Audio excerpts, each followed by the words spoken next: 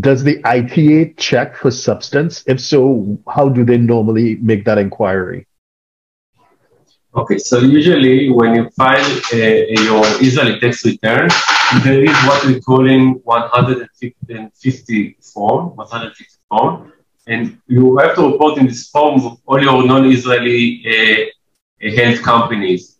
And there are quite a lot of questions in this form. For example, do you have non-Israeli managers? How many of the shareholders in percentage are from Israel? What is the company is doing? What is the taxation rate outside of Israel? Is it an active or passive company? Where is the management? And many, many questions. And this question helping the ITA to decide whether this is a managed and controlled company from Israel or not. Okay, so that's important. So the actual tax return itself is from the IT. It is quite detailed, so that's where they'll pick it up. Okay.